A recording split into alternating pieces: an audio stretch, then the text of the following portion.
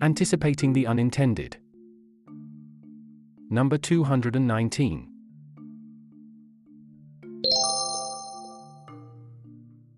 India Policy Watch Number 1, Yeah Pape High. Insights on current policy issues in India. It has been a good week for sin taxes in India. First, the new Karnataka government, which had promised a host of welfare guarantees at the time of polls, decided that the best way to balance the budget would be to increase the excise duty on IMFL, Indian-made foreign liquor, by 20% and on beer by 10%. Before I go further, let me for a moment marvel at the beauty of the Indianism, Indian-made foreign liquor. In a way, this magnificent non sequitur is also a product of our policy decision on liquor. But that's a story probably for another day. For now, let's just hope for the sake of the Karnataka government's budget math that liquor consumption in the state is quite inelastic.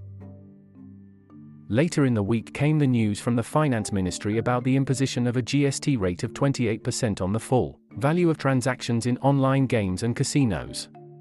Prior to this move, GST was applied on the platform fees that were charged by gaming companies to the users for providing the platform as a service. Typically, the platform fees could range from 10 to 20% of the total value of the game or the pot. An 18% GST rate on platform fees would therefore mean about 2 to 3% GST on the total game value. This has now gone up to 28%. An increase of almost 10 to 11 times. This means that 28% GST will be levied on the total pool amount for a game, 30% TDS on net winnings from the games, plus the platform has its own participation fees of 10 to 20%. What a time to be alive as a gamer and a taxpayer. The Revenue Secretary laid out the math and the logic in a press communication. From ET. The Exchequer would get an estimated additional revenue of 20,000 crore annually following the decision of the GST Council to levy 28% tax on full bet value on online gaming, said Revenue Secretary Sanjay Malhotra on Thursday. He said the online gaming industry is currently paying only 2 to 3% GST, which is even less than 5% tax applicable on food items consumed by a common man. One of the members, in fact, in the GST Council pointed out that the way the online gaming companies are paying the taxes on online games at 18% of GGR, which works out to only about 2 to 3%, even lower than the tax rate of 5% levied on many of the food products consumed by the very common people, Malhotra told PTI in an interview. The government can even ban some of the gaming sites as was done in the past, he said, adding, they can even be regulated or prohibited. It would be our endeavor that if there is any illegal mushrooming of such online games, then we will make all efforts to curb them. Additional 20,000 Indian rupees crores to the Exchequer, plus fighting for the common man against uncommon men like gamers. And then some threats on banning the companies. There you have some watertight reasons for a policy move. What's not to like in this for the state? Once again, with that math of 20,000 Indian rupees crores, the Revenue Department is also assuming that the demand for such online games is inelastic. Separately, I can foresee tax notices being printed soon on differential taxes to online gaming companies. Well, fun times are ahead for the industry. While there wasn't much brouhaha over the increase in excise rates in liquor in Karnataka, the GST move on the gaming industry has the industry up in arms. Maybe tipplers are lonely people who cannot mobilize themselves to protest against tax increases. The gaming industry, on the other hand, came out in unison against this bolt from the blue. Even those who find a masterstroke in every move of the current dispensation seem to be upset. They seem to have three chief grouses. First, most of them were at pains to explain how legitimate gaming companies have built their platforms in testing and rewarding real gaming skills. This is different from betting or gambling, and they want this distinction to be understood by the GST Council because real games of skill in e-gaming should be applauded and encouraged. Well, all I can say is the industry hasn't grown to anywhere around $5 billion in revenues at a staggering pace only, because Indians have suddenly discovered the joys of learning gaming skills. Look at our Olympic record if you want evidence of how much we love games of skill. The ease with which many so-called gaming companies have run what are essentially gambling platforms, and built huge businesses on top of it only confirms that it is difficult to monitor and regulate the distinction between a game of skills and a game of chance on online platforms where games are created every day with all kinds of surrogates to mask their gambling hearts. It is no surprise then that the government decided to do the good old Hanuman and Sanjeevani routine in bringing everything under the 28% regime. I mean, why waste time on nuances? Second, there are those who lament how a high-growth industry that has considerable investor interest, and that was creating new jobs, is being buried under taxes. As the ET reports, the Internet and Mobile Association of India, IMI, which represents internet-based companies, said that the net effect of 28% GST, goods and services tax, levy will result into around 1,000% increase in tax on the industry, cause irreversible damage to the $2.5 billion investments in the Indian online gaming startup ecosystem, and lead to a complete halt on any prospective foreign direct investment, FDI. IMI said that the new tax structure is contrary to global best practices, where GST on online gaming is levied on gross gaming revenue, GGR, or the platform fee. Taxing the country's legitimate online gaming industry with gambling activities will not only massively dent the burgeoning online gaming sector but will also threaten to make the entire $20 billion Indian online gaming sector an unviable business model, IMI said. Of course, the whole math was summed by that modern sage of the Indian startup scene, Ashnir Grover, in his tweet. RIP, real money gaming industry in India.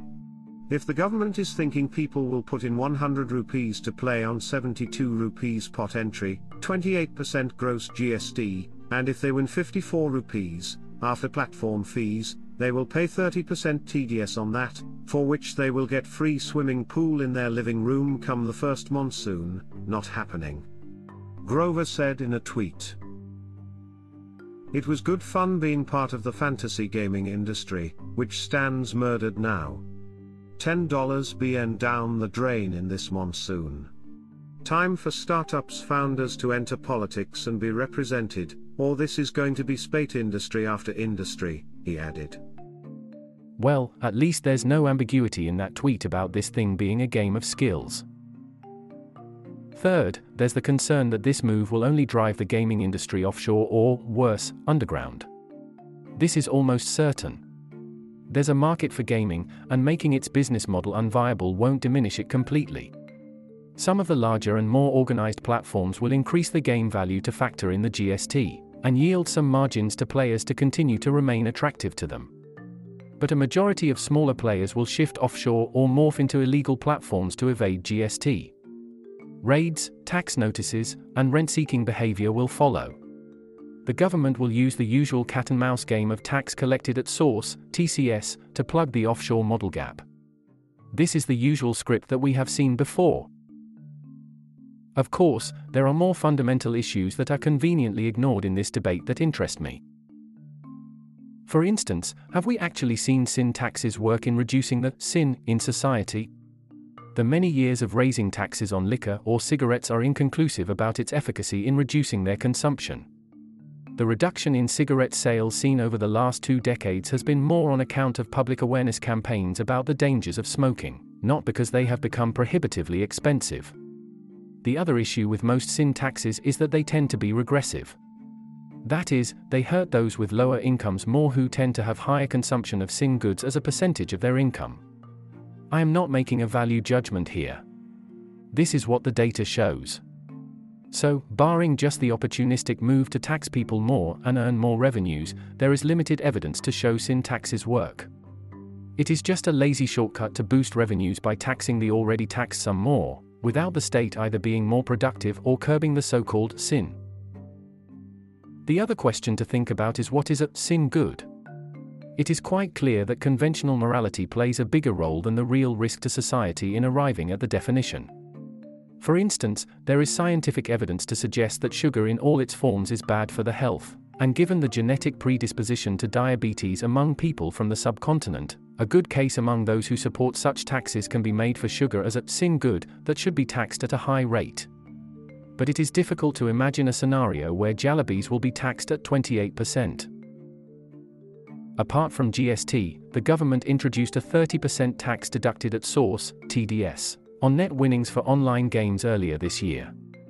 There is a conceptual issue involved in taxing gambling winnings. Betting of any type involves a few people winning, which is entirely paid for by the losses of another set of players. The intermediaries or the brokers who take the trouble to set the bet, run the odds, and provide a platform do earn revenues and profits, and they are taxed like any other business enterprise. Conceptually, if you see the stock market as a betting platform, you will see a certain symmetry in how profits and losses are taxed there. There is, of course, a tax on profits made from trading in stocks, but equally, there is an equal allowance available against losses made by another set of players in the same market. Similarly, if a tax is levied or withdrawn on profits from a transaction in other forms of speculative markets like property or commodity trading, a similar corresponding principle is applied to the losses made by others in the same transaction. I find it difficult to reconcile how the losses in regulated gambling aren't allowed to be offset against winnings for the same individual if one were to follow the first principles in such matters. But that's how the dice rolls. The government is quite confident that the industry won't die. Instead, it will figure out a way to keep it attractive for the punters, which in turn will mean 20,000 Indian rupees crores of additional revenues. Plus, it gets to take a moral high ground in the light of multiple complaints that were being raised by families of those affected by the addiction to these platforms. And that's good enough. That the real issue of gambling won't be solved for society won't matter. The state is never in the business of killing its golden goose. India Policy Watch Number 2, How to Think About the Termination of the Foxconn Vedanta JV. Insights on issues relevant to India. There's been a lot of commentary on the demise of the Foxconn Vedanta joint venture over the last few days. The pessimists have found their smoking gun that India's semiconductor policy is doomed to fail, while the government has gone all out on the defensive, claiming that this failure will have no bearing on India's semiconductor plans. After grappling with the news over the past few days, here's a framework to think about this issue. I think most people are doing partial equilibrium thinking, as if getting or not getting one fab will seal India's fate in semiconductors. However, I think that's far from the truth. Importance of a fab in India. Having a fab in India will not make India self-sufficient in chips. A fab in India will perhaps produce 40,000 wafer starts per month, WSPM. The top foundries produce more than 1.5 million WSPM. India's semiconductor market is far more diverse and huge for 2-3 fabs to handle. Nevertheless, a fab is important as it will begin a process of learning chip manufacturing.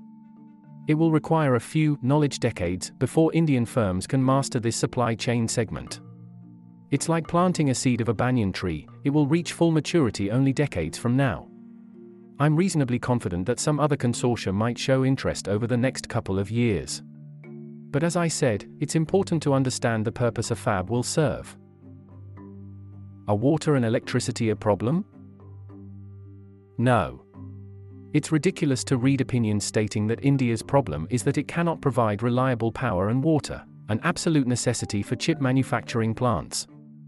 India operates nuclear power plants and has a reasonably successful space program. The challenges of a trailing-edge fab are far more manageable. Once a project is identified as a national priority, Indian Union and state governments are capable of ensuring that electricity and water for that one place are top-notch. Especially since governments today are well aware of a fab's significance. Where the government is not at fault. Some analysts have criticized the slow pace of approvals for chip manufacturing proposals. However, I think the government made the right decision in not approving proposals that didn't have reliable technology partners. The reputational and real costs would have been far higher if the projects had failed to take off after the government had approved and started capital infusion. It's great for the government to be prudent in these cases. What the government could do better. That said, the government has 3 questions to answer. Firstly, none of the fab proposals have been able to find good technology partners. One reason might be that several countries are pursuing these companies, given East Asia's uncertain geopolitical environment. It's now a seller's market. Foundry companies are shopping across countries for incentives. In such a scenario, India has two options: escalate its industrial policy game or stay out of the game until the market corrects after a few months.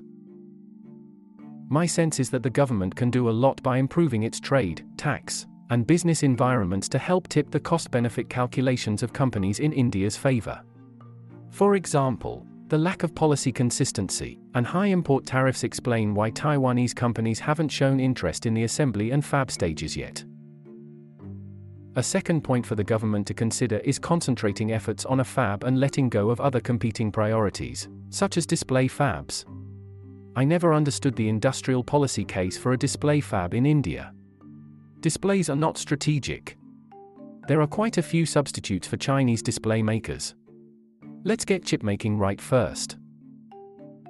Thirdly, the government needs to bring in more transparency in its approach to semiconductor fabs. The noise around the Foxconn Vedanta fab announcement masked the fact that it was just a memorandum of understanding, MOU. It was projected as a big move that would make India Atmanirbhar.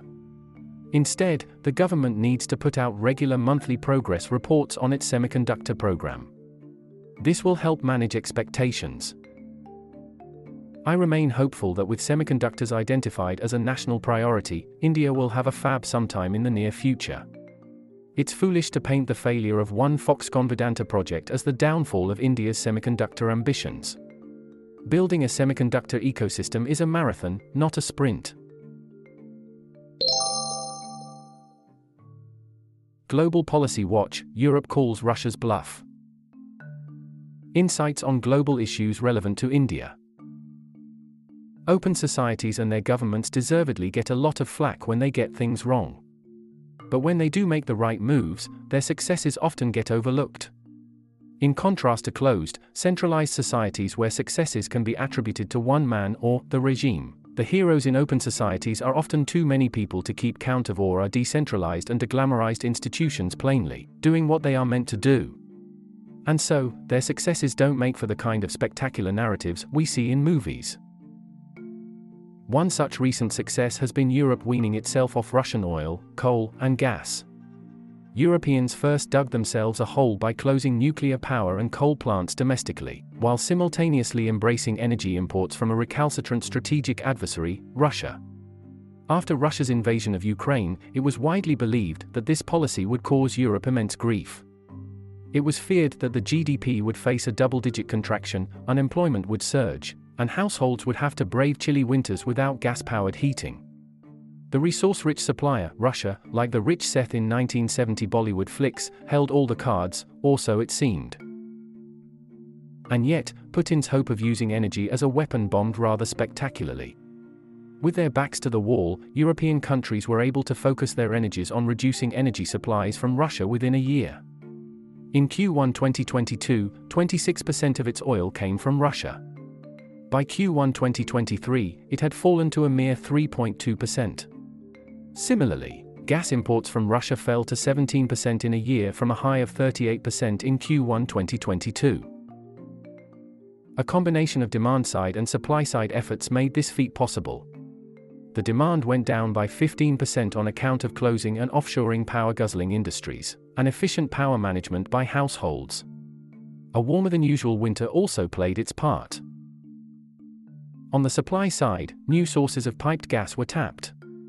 Germany built a long-stalled LNG terminal at a record-breaking pace. Imports of Russian crude refined in India also helped.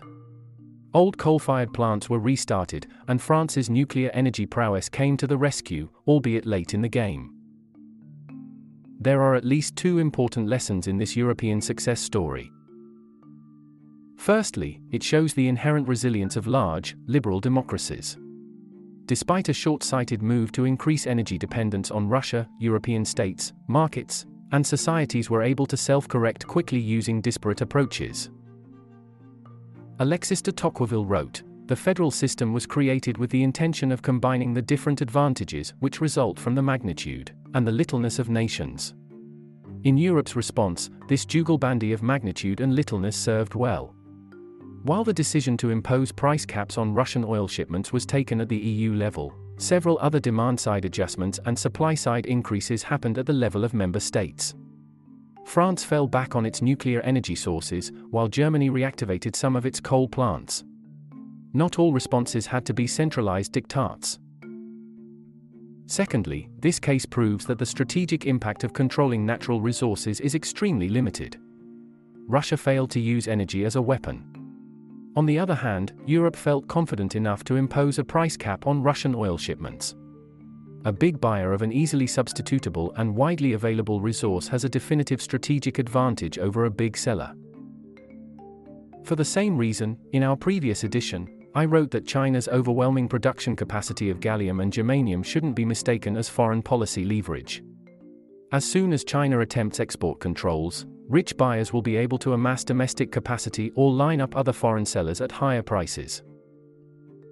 This equation doesn't hold if the restricted commodity is a critical knowledge product requiring decades of capability building, investment, and excellence. In that case, the supplier has the upper hand. To corrupt that oft-repeated Paul Getty quote, "If you are dependent on a critical knowledge-rich commodity on your adversary, it's your problem. But if you are dependent on your adversary for a substitutable resource, it's your adversary's problem." This lesson is particularly important for us in India, where we tend to conflate every dependence on China as a strategic vulnerability. I have argued earlier that we stand to benefit from incoming Chinese investments, chips, machines, and talent. Beyond a narrow set of core, foundational areas where Indian and Chinese interests are polar opposites, such as in defense, space, and nuclear, there's no reason to be afraid of doing business with Chinese entities. Thirdly, state capacity is an immense source of power. The normally sluggish Europe was able to act with amazing speed in a crisis situation because of its high state capacity. This in itself is a neglected source of power in international relations. To turn the tables on a belligerent adversary is no small achievement. Homework. Reading and listening recommendations on public policy matters. Links available on screen. 1. Paper. India's Debt Dilemma by Echin Green, Gupta, and Ahmed is a fantastic account of India's public debt and deficit problem. 2. Newsletter. The Takshashila Geospatial Bulletin is a new and shining monthly newsletter from the Takshashila stable focusing on areas in India's neighborhood. Don't miss it. 3. Articles.